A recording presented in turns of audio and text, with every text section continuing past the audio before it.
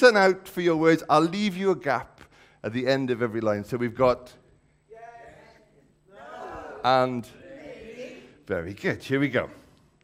This is a nowhere town called Nazareth. No. Very good. This is a normal girl. I'll leave you a gap, Helen, at the end of the line. If we can avoid shouting no over the gospel reading, that would be great. Okay. Let's go again. This is a nowhere town called Nazareth. No. This is a normal girl. Mary's her name. No. Very good. Nothing interesting ever happened in Nazareth. No. Yesterday, tomorrow, just the same. Yes. We're getting it. That went better than I expected. Here we go. One day, Mary met a boy called Joseph, and Joe could not believe his eyes. Very good, very good. Yeah, both of you? Yeah, there was a no and a yes. Yeah, very good. I was more worried about the yeses than the no's, but we got there. We did get there. Can you see where the yes is? I can use my eyes. End of the word eye. There you go. He hoped that she may become his wife one day. Maybe. But his God had one more surprise. That's what every husband wants to hear when they propose. A loud maybe. Now, before they could even get married, no. Not even on some special day, no. Was there a yes in there? No. Sorry, yeses, no. Right before Mary's eyes came down from the skies, yes. An angel from heaven came to say, "Greetings from heaven for you, Mary. There's nothing to fear. Don't dismay, because..." Maybe. Very good. It's louder than I expected this morning. God's smiling right through. He delights just in you, and nothing will be as it was. No. Very good.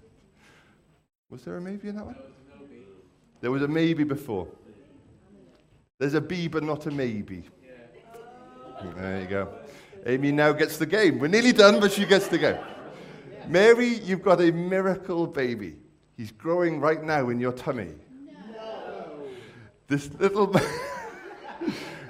man is part of God's great big plan. You've been chosen to be Jesus' mummy.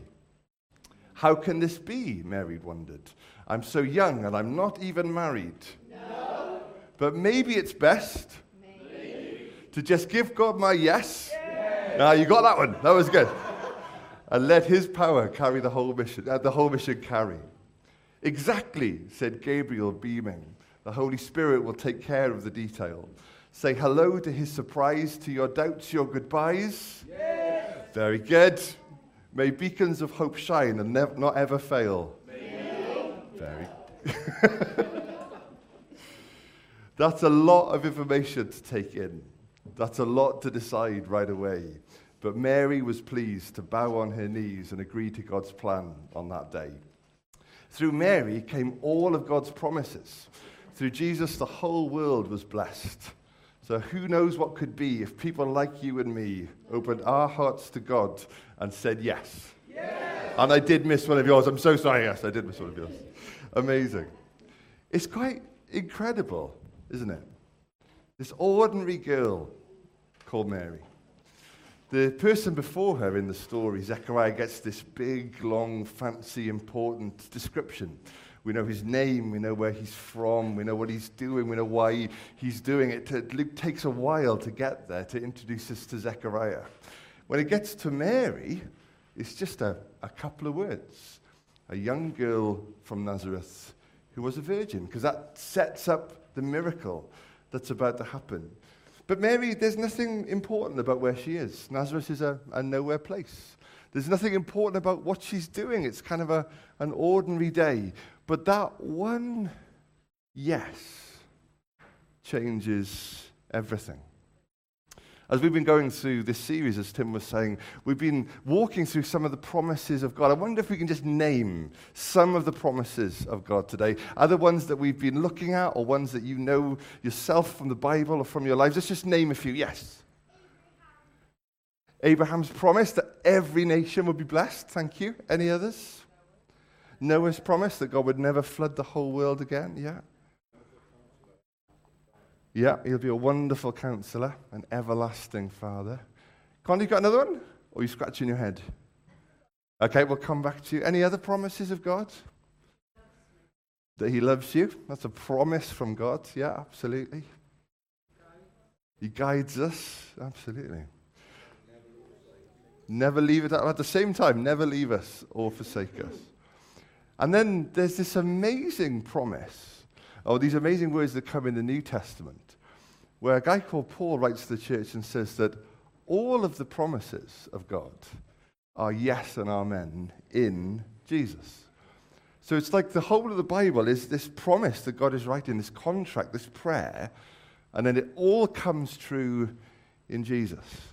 Jesus is the one through whom all the nations of the world will be blessed. Jesus is the one who doesn't come to judge the world like in the flood, but to save it, to rescue it, to redeem it. Jesus is the one who will never leave us or forsake us. And all of it hangs on this one moment when Mary has to decide.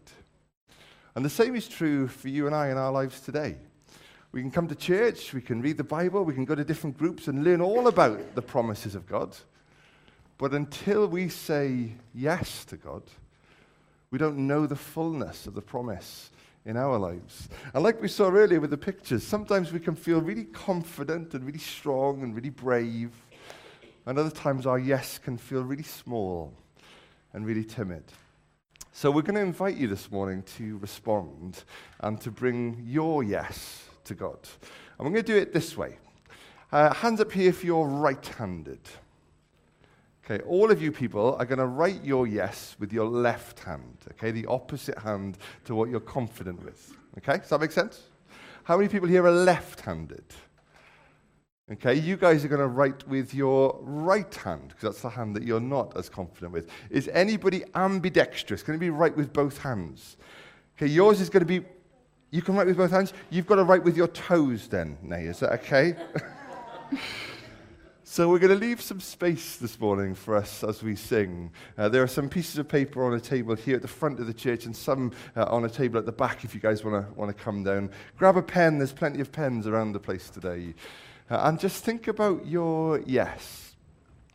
And more than just writing a word on a piece of paper, this is our opportunity today to respond to the promises of God and to say yes to what he has said to us.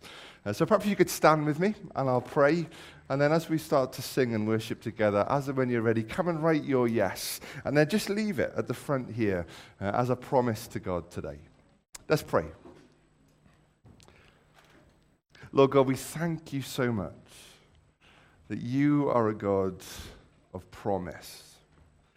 You've promised us so, so much. And we thank you, Lord, that we're entering into a season where we remember that all of your promises come true. That not one single word of what you've promised us has ever failed. Lord, we wish we could say the same was true of us, but often our yes doesn't mean yes and our no doesn't mean no. But help us today, Lord, as we do this simple thing of offering you, even if it's a timid, quiet, unconfident yes. Would you help us to offer it to you, Jesus, our promise-keeping God? And as we do, to know all of the promises, all of the love, all of the hope, all of the joy that you promise us in Jesus come rushing into our lives. It just strikes me as we do this today that for some of us, this promise will be quite specific. There's something that you'll want to say yes to. A promise you'll want to make to God. And if you want to add detail, then please do. But let's all of us have in our minds, I want to give my yes to you. Even if I don't fully understand it all yet. Even if it doesn't all make sense yet. Even if I can't see the end of my story yet.